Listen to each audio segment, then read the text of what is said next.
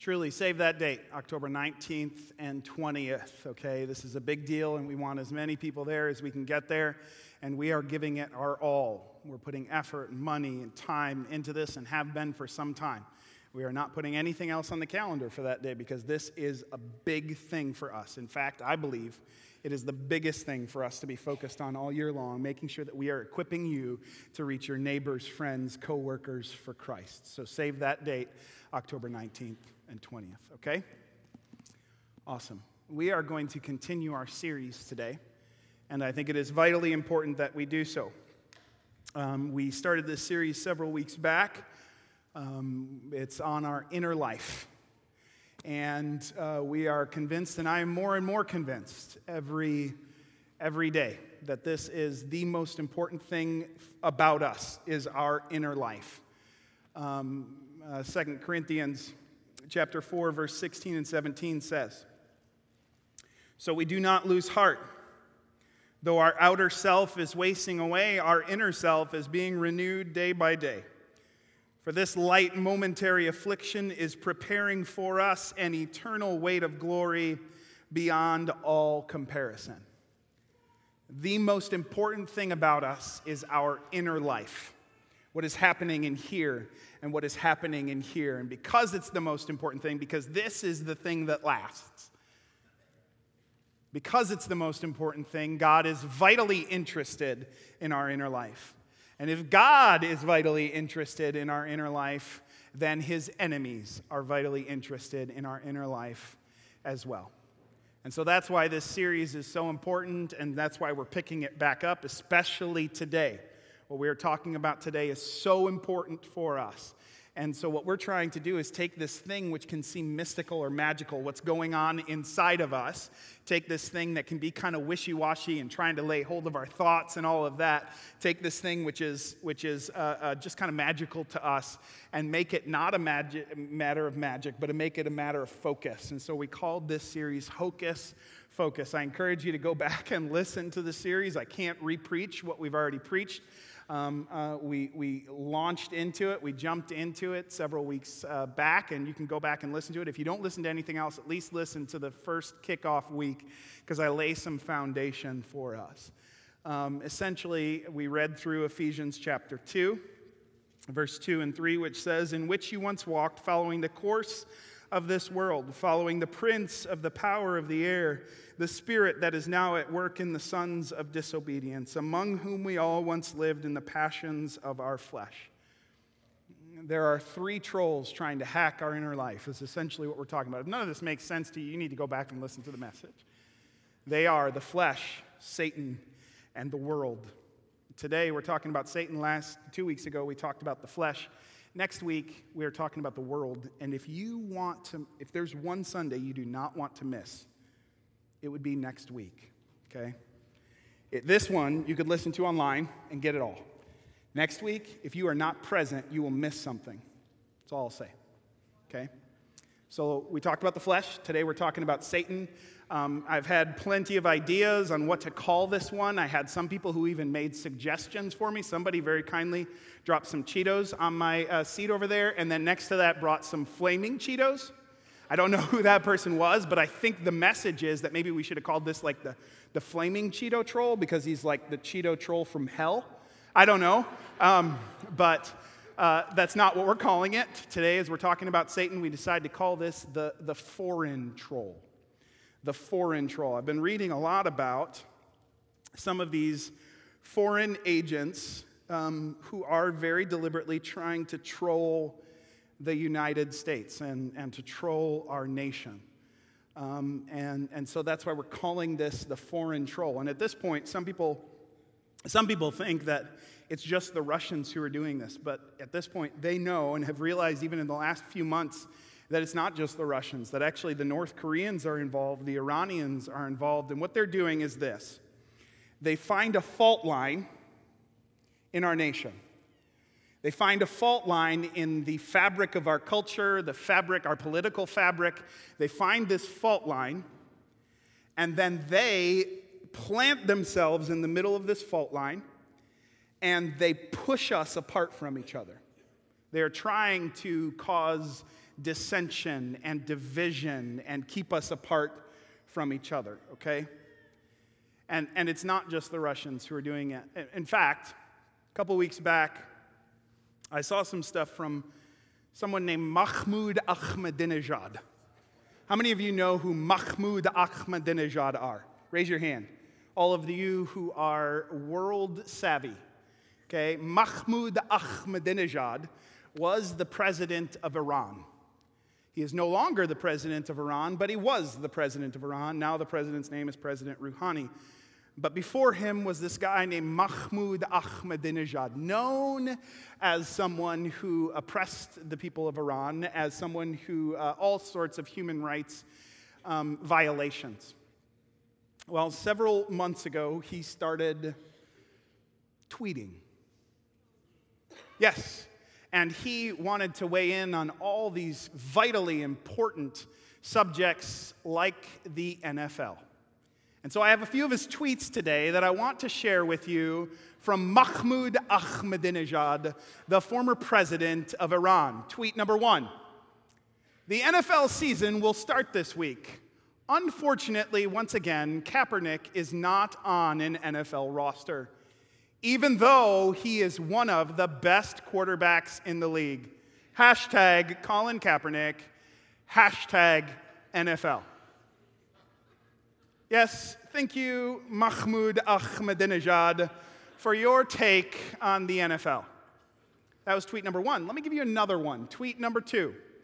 The philosophy and spirit of sports is bringing people together, not causing more conflicts.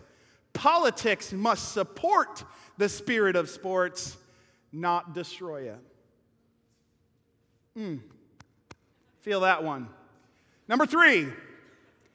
Mr. Trump, in my opinion, everyone, especially a president, should love all and not differentiate between them. I love LeBron James, Michael Jordan, and some other guy, and all other athletes, and wish them all the best. Again, boy, if you don't feel that deeply, let me give you my absolute favorite tweet from Mahmoud Ahmadinejad. Tweet number 4, here it goes. Had a busy day today, but I always make time for hashtag Twitter. Let me tell you what I find interesting about this tweet, and all of these tweets. But this one in particular, this one says it all to me. Did you know that Twitter is illegal in Iran? It has been since 2009. Do you know who outlawed it?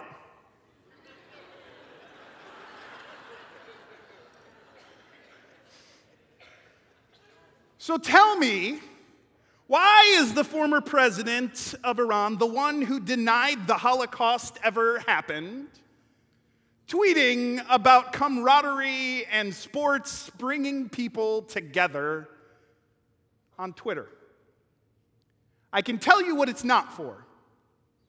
It is not for his fans, his friends, his family, or his followers in Iran, because they cannot read it. Who is this for? You and me. He is trolling us. He has found a fault line in the fabric of our nation. He has planted himself in the middle of it, and he is deliberately pushing us apart. Can I just say, please stop allowing yourself to be trolled. What I love about this is he has set himself up as the knight in shining armor.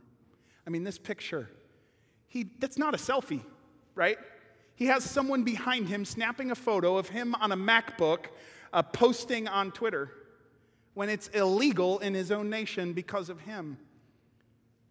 This is exactly what Satan does. He poses as the knight in shining armor, the angel of light, and he trolls our inner life. So that's why we're calling it the foreign troll. I need to build a little foundation for you today. And then we'll get to the good stuff. We're going to move quickly through this. And I'm going to jump through a few things, and then again, we'll get to the good stuff. But we need to build the foundation so that we all can make sure we're on the same page insofar as Satan is concerned. Let me start with this. Satan is real. He is not a magical, mystical, universal force.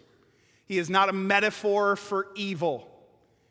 If you take Scripture at all seriously, then you have to say that Satan is real, that he is a real personality.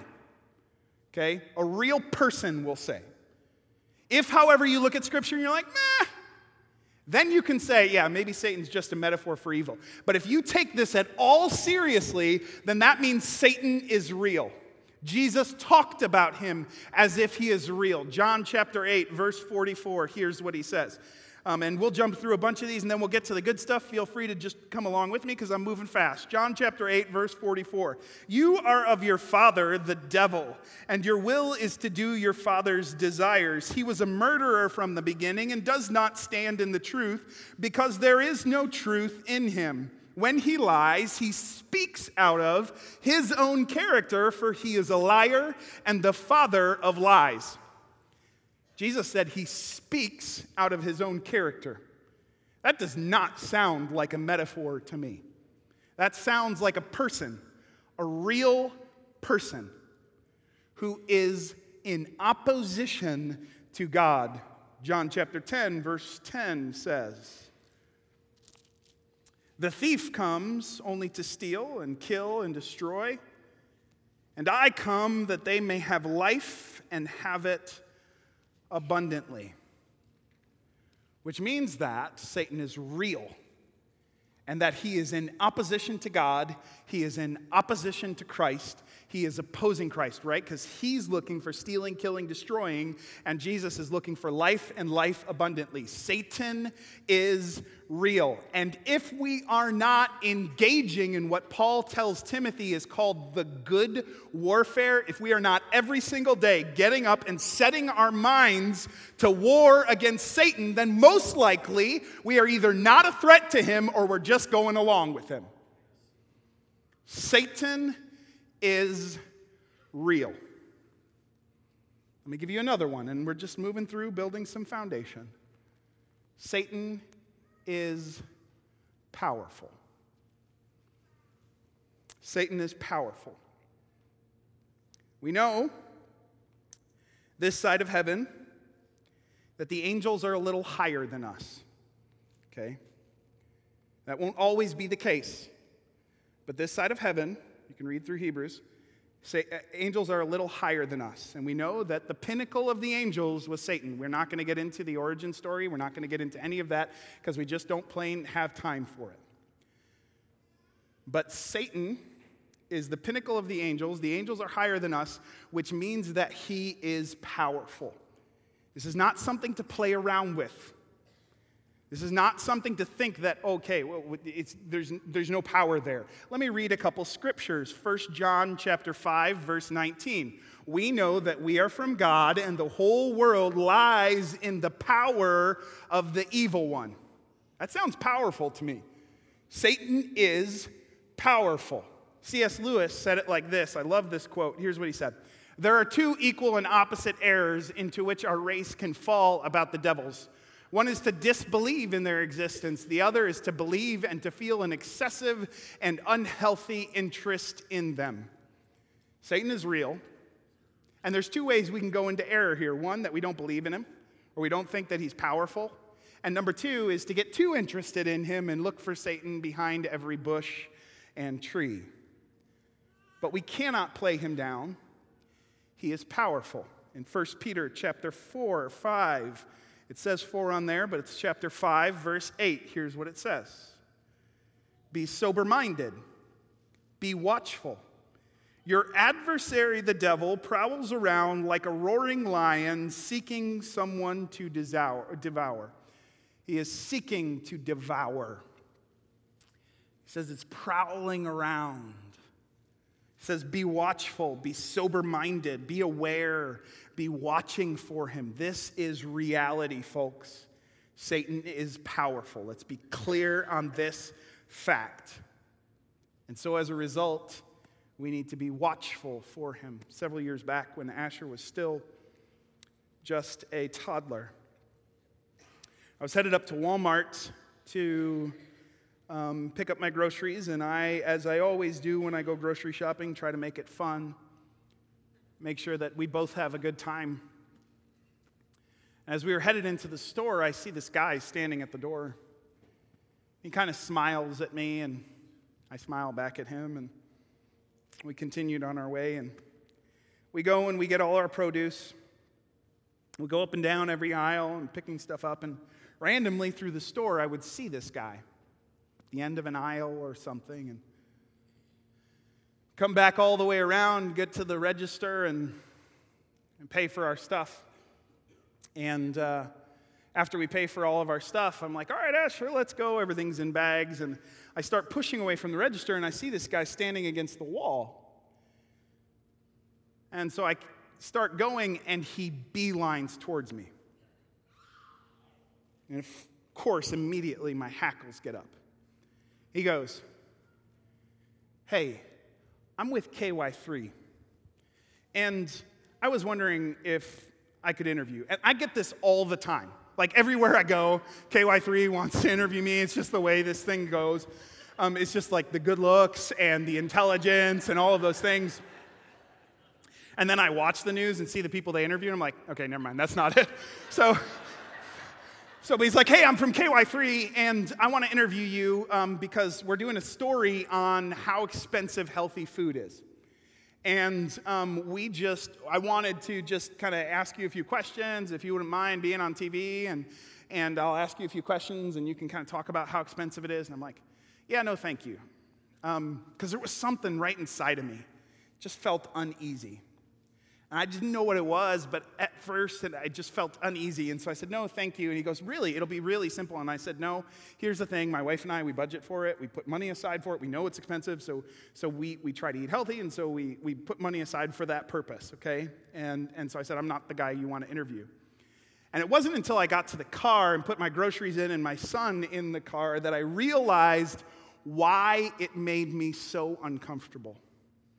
Here's what it was. From the moment I walked into that store, he had made me. And it did not bother me one bit as I was walking through the store that he was following me around. And never once did I see him with groceries in his hand, but I saw him at the end of every aisle watching me. And it did not even go like a tiny bit on the threat radar. And that bothered me. Because what if his intentions had not been so innocuous? That's what being watchful means. Being watchful means that as we're walking through life, that we're aware of the situations around us. And if there are certain people that when we get around them, we get into certain kinds of trouble, that we're watchful for that, and that we don't get around those kind of people anymore. Or if there's certain situations that, boy, I keep falling into the same trap every time, that we're watchful and we don't put ourselves in that type of a situation before. Or maybe it's just walking through our lives, certain things happen and we're not paying attention, and as a result, then we get ourselves in trouble. So Peter says, be watchful. Why? Because Satan is going around seeking to devour your faith. Don't you dare let him. He is powerful, so be sober-minded. Be watchful.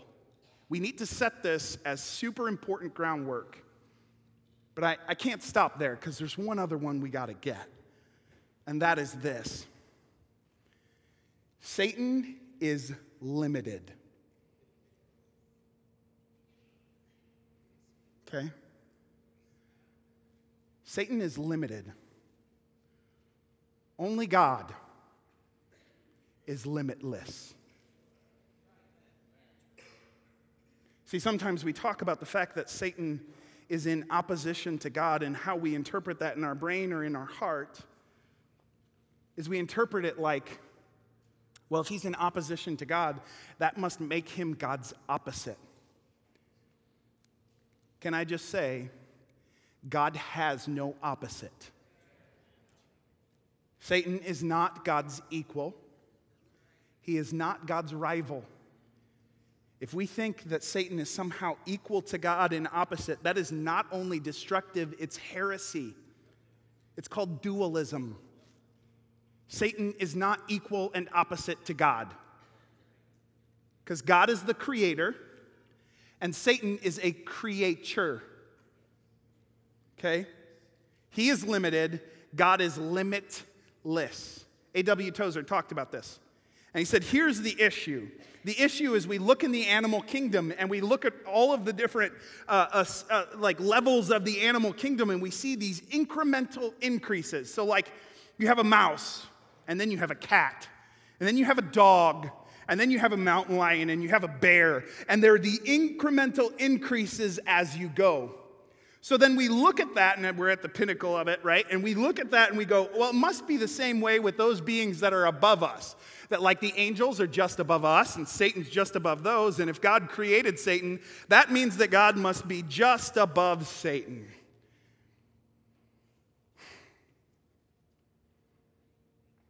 God is not just above Satan. God is infinitely above Satan.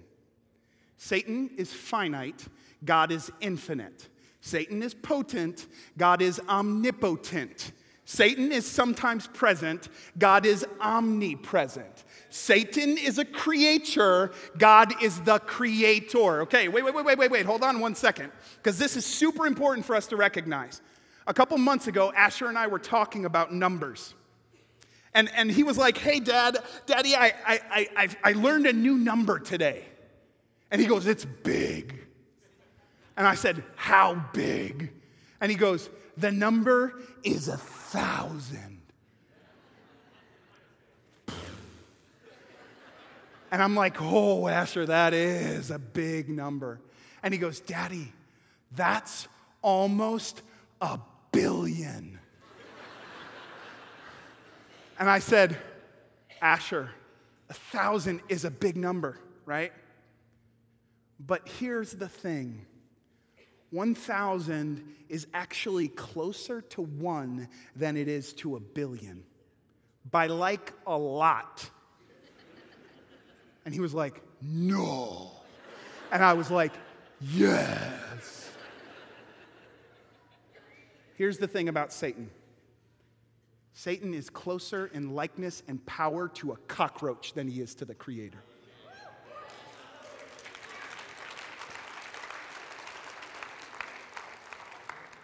That's not to say he's not powerful. Don't get me wrong, but let me just declare to you today, he's got nothing on the Creator. Nothing. And so when we see that he is real and that he is powerful, we must also see that he is limited, where God is limitless. Okay? That's the foundation. Now let's get to the good stuff. And I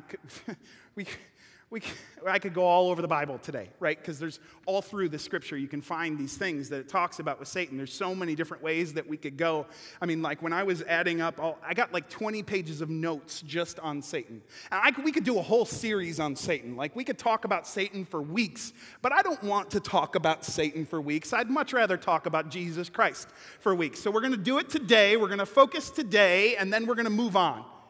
But I do want to stop and I want to pay attention. So here's what we're going to do. We're going to read 3 stories today about Satan. So if you would, grab your Bibles.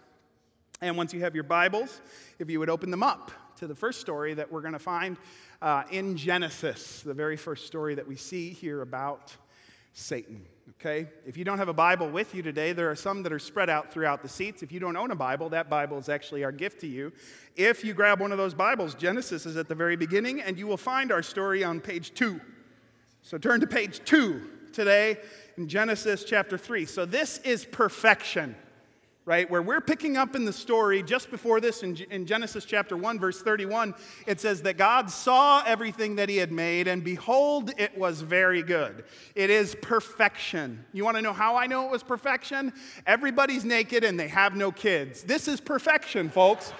Right? So they're in Eden. Things are good at the beginning of chapter 3, verse 1. But somewhere between Genesis chapter 1, verse 31, and Genesis chapter 3, where God said it was good, and now Satan shows up on the bad side of the spectrum. We don't know if it happens between Genesis chapter 1, verse 31. I'm not building a theology on it, but I'm saying that somewhere in there he falls.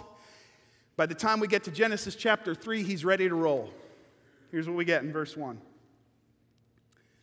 Now the serpent, speaking of Satan, was more crafty than any other beast of the field that the Lord God had made.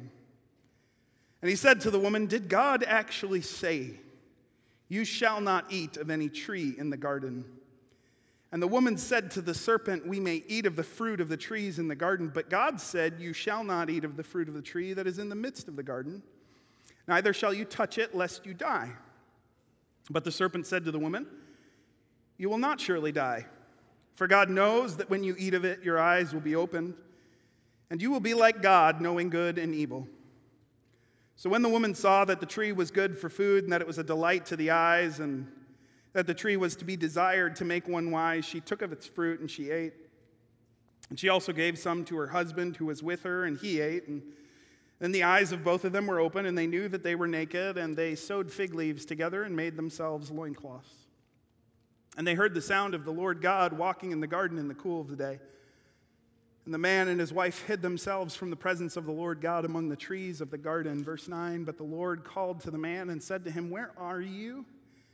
Verse 10, "And he said, 'I heard the sound of you in the garden, and I was afraid because I was naked, and I hid myself.'" This is such a heartbreaking story. So heartbreaking. You have the fall of humankind as a result of this decision, and what happens right here, all of humanity is changed this side of glory. And all of creation is changed this side of glory. It's a heartbreaking story. And then right in the midst of that, in verse 15, you have this first seed of a promise that God makes that he will be bringing Christ.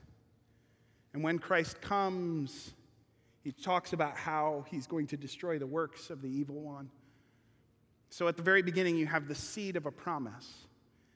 But as I read through this story, which is absolutely heart-wrenching and heartbreaking, what I see about Satan is, first off, that Satan's primary sphere of attack is the mind. It is the inner life. And I need to qualify that because of this. There are scriptures that support the fact that Satan can and does at times, at least in some areas, cause sickness and infirmities. Okay? There are scriptures that support that fact. But the vast majority of scriptures speak about the fact that Satan is aiming for our inner life. And there's a reason for that. It's because it's the thing that is eternal. Okay? Which means that he's going to primarily troll our inner life. How does he do that? Did God actually say? Did God actually say that? Right? He's questioning and causing questions in her mind. He's trolling her inner life. Did God actually say? And then he takes it a step further. You shall not surely die. What is he doing here? Satan questions the goodness of God. He questions the goodness of God's plan. Oh, he didn't. Come on. He knows that if you do this, then you'll be like him. He's not good. He's questioning whether God is good. Okay? Final thing I see in this is that he not only tempts, but then he also condemns, which is so evil. Not only does he tempt us, but when we fail and we give in to that temptation, then he turns around and he condemns us with it. You want to know how I say that or why I say that? Because he doesn't stop at the temptation. Keep reading. What do? They cover themselves with fig leaves. They hide away from God because they are condemned. They feel condemned. They know they shouldn't be in the presence of God. And I all the time get questions about this fact. How do we know the difference between Satan's condemnation and the Holy Spirit's conviction? That's a great question. You want to know where I find it? I find it in chapter 3, verse 21. Read this verse with me. And the Lord God made for Adam and for his wife garments of skins and clothed them.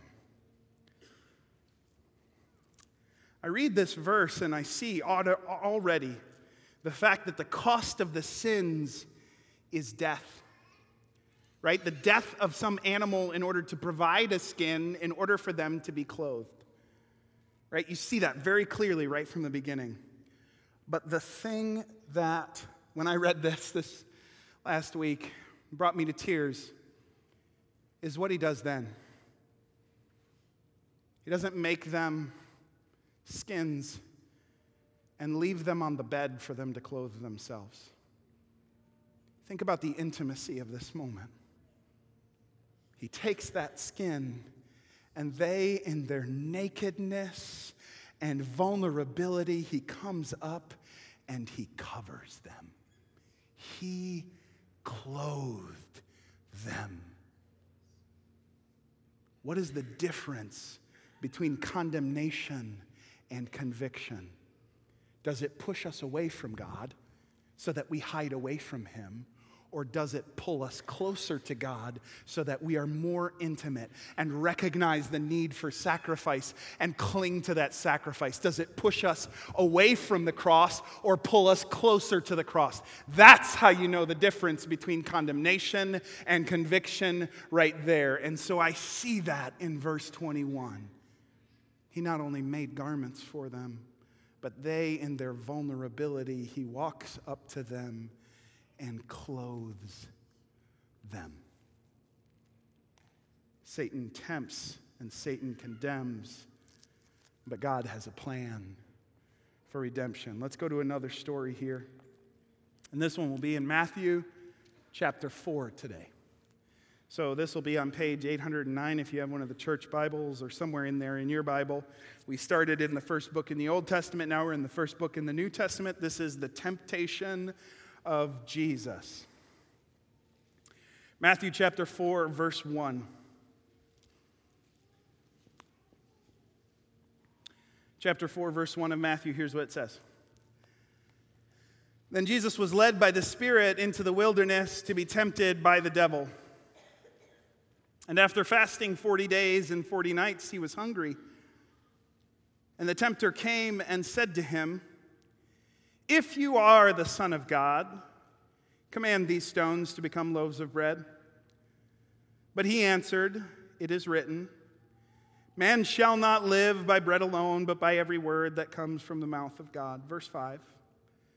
Then the devil took him to the holy city and set him on the pinnacle of the temple and said to him, "If you are the Son of God, throw yourself down, for it is written, he will command his angels concerning you, and on their hands they will bear you up, lest you strike your foot against a stone."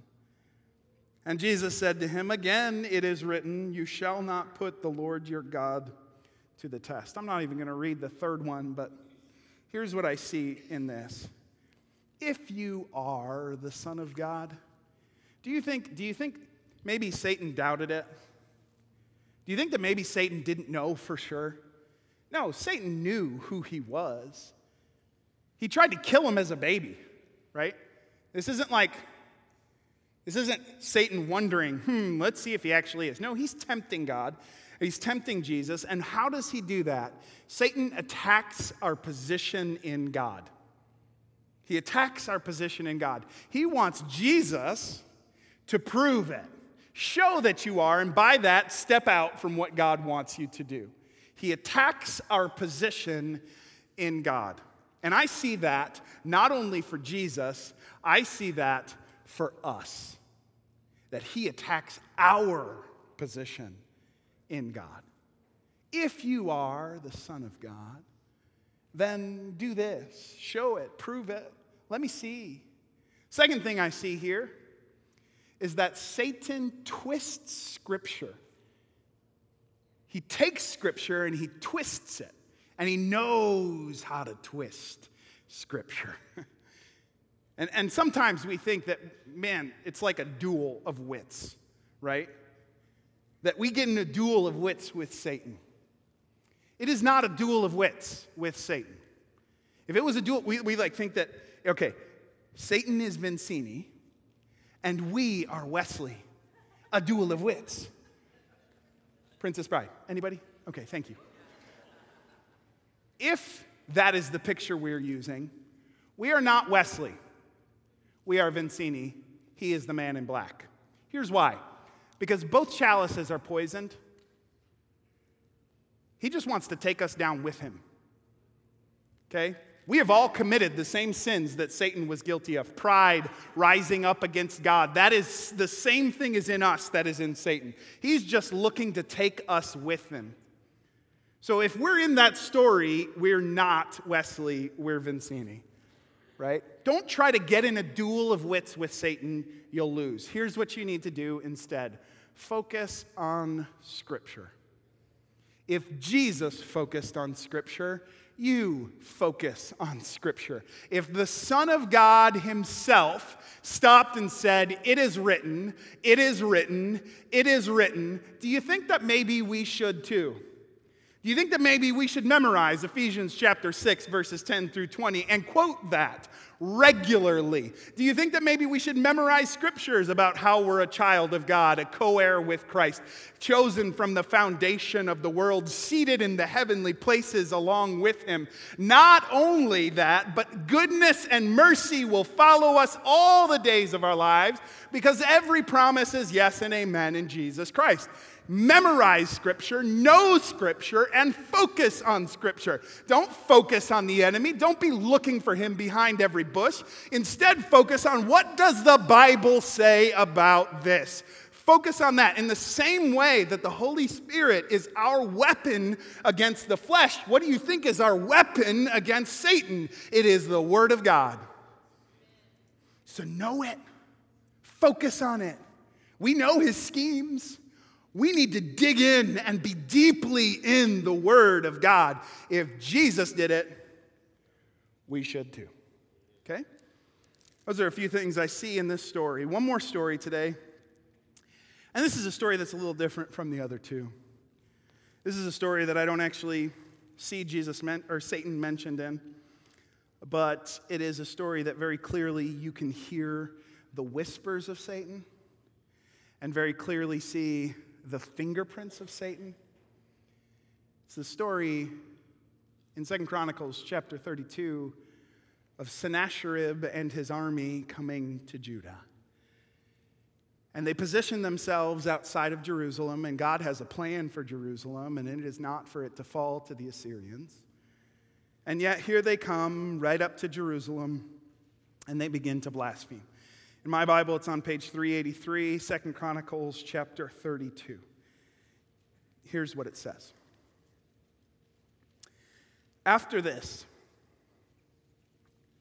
Sennacherib, king of Assyria, who was besieging Lachish with all his forces, sent his servants to Jerusalem to Hezekiah, king of Judah, and to all the people of Judah who were in Jerusalem, saying, "Thus says Sennacherib, king of Assyria, on what are you trusting that you endure the siege in Jerusalem?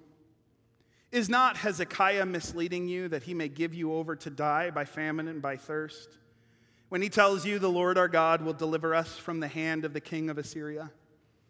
Has not this same Hezekiah taken away his high places and his altars and commanded Judah and Jerusalem?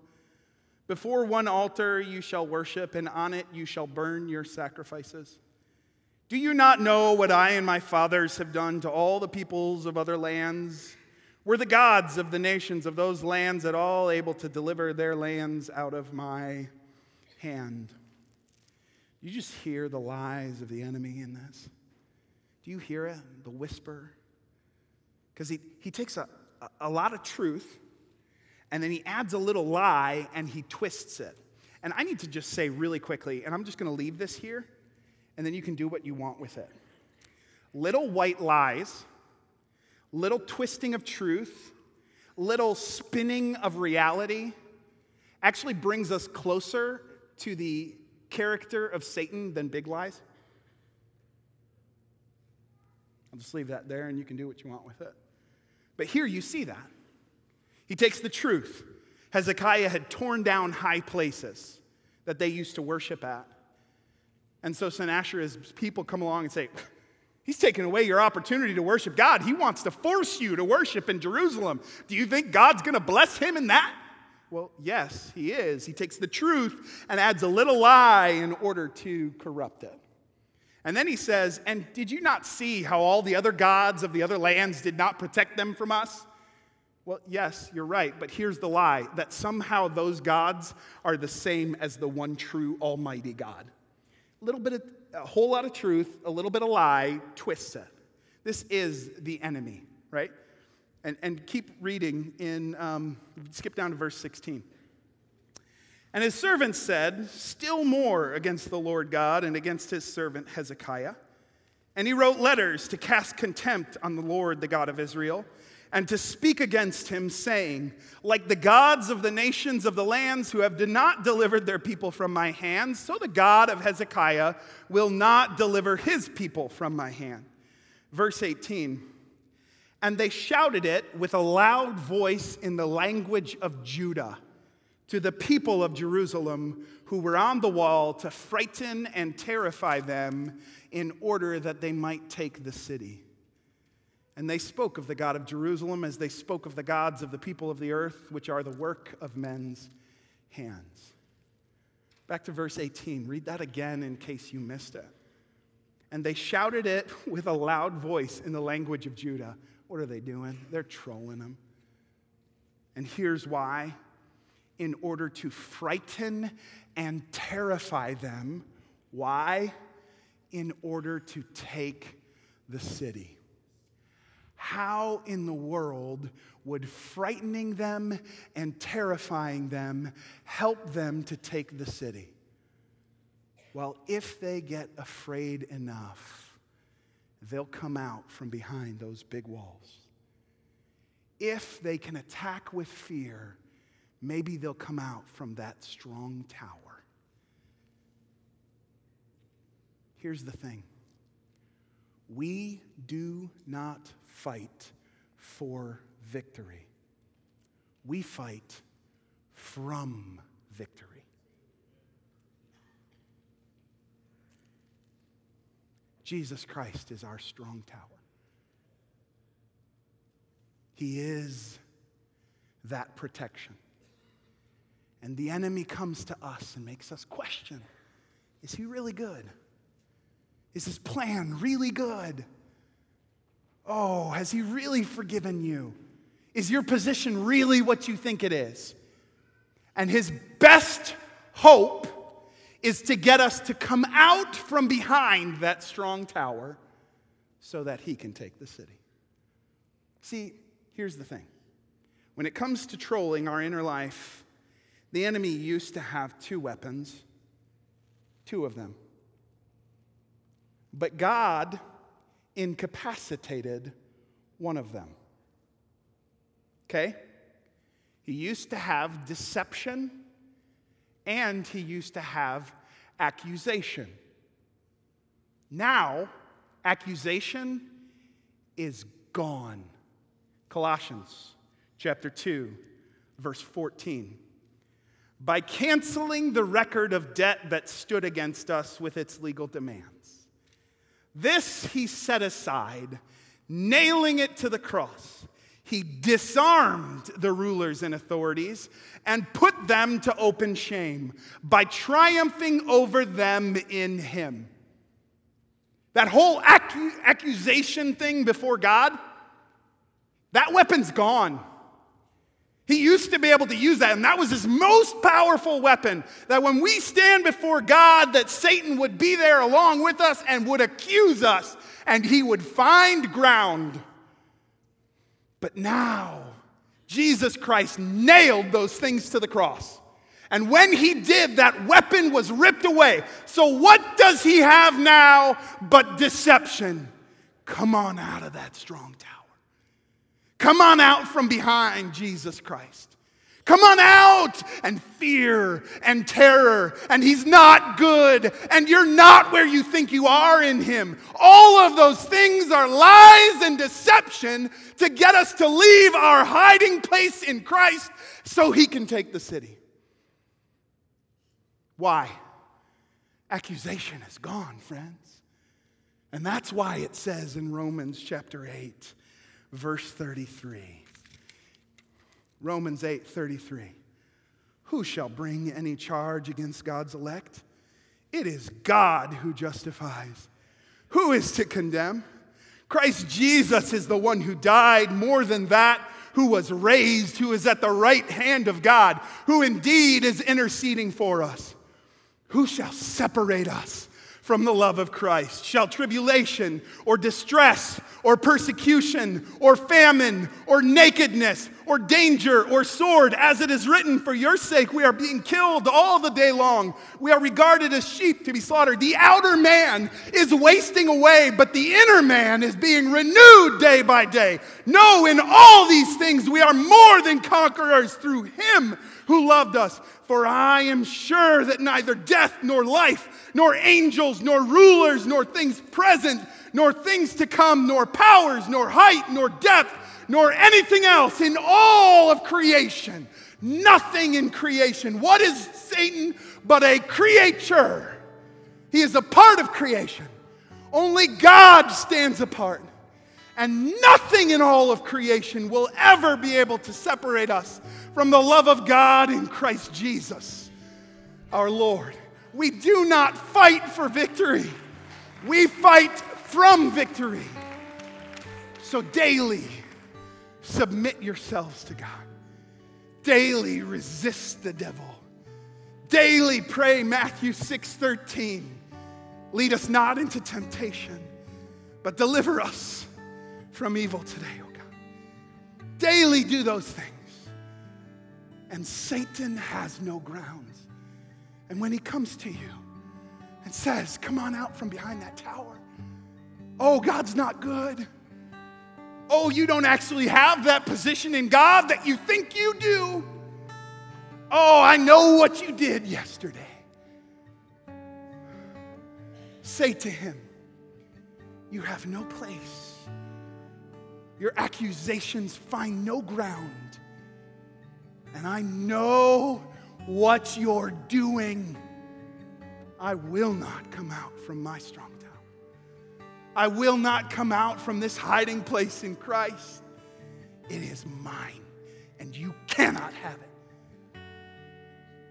And here is the best exhortation that I can leave you with today. Everything Satan means for evil, God turns for good. Romans 8:28 says that very thing. And we know that for those who love God, all things work together for good. For those who are called according to his purpose. And why is that? How is it that God can do that sort of thing? Well, because Satan is a creature and he is the creator. He is infinitely above Satan. God does not have an equal. God does not have a rival. And so every time Satan thinks he scores on you, it turns out it was on the wrong goal. Because God turns it about for good. And that is his promise to you today. That is yes and amen in Jesus Christ. Oh, hear that today. Hear that today. Hear your position in God is solid. And if Satan says to you, come out, you say back, no, this is my strong tower. Jesus Christ. And my God has no rival. My God has no equal. I am focused on Scripture, and you will not take it from me. Would you stand with me today? I I want to respond with that song. You have no rival. You have no equal. Now and forever, God, you reign. And this morning, as the enemy tries to find some foothold among you, you focus on the Word of God and what He has to say to you. And you could step out right now if you want. That'd be cool, but you'll miss the best part of the service. Let us respond to Him as He deserves. So a couple weeks ago, Asher and Claire and Liz were talking, and Asher had his little Bible that I don't know where he got. It's like a New Testament Bible that just has New Testament and Psalms and Proverbs. And I don't know where he got this thing from. I think it's in King James Version. He can't read it, and he doesn't read anyways. And yet he was talking and was dead serious. This wasn't a joke. He totally said this and totally meant it. He pulled open the Bible, and he finds a page that has a ton of writing on it. And he turns to Clara and he goes, "Hey, sissy, look, it's a page with your sins on it."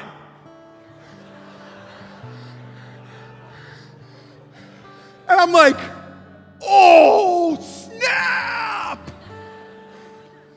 And I'm like, man, I love this church. Because we don't babysit kids. And I don't know where that came from, if it was preschool or kids' church, but he's got some truth in him. He's got a few things to work out, but he's got some truth in him. And he keeps paging through, and he gets to a blank page, and he goes, "Hey, look, sissy, it's a page with my sins on it." Dead serious. I don't know where it came from, but dead serious.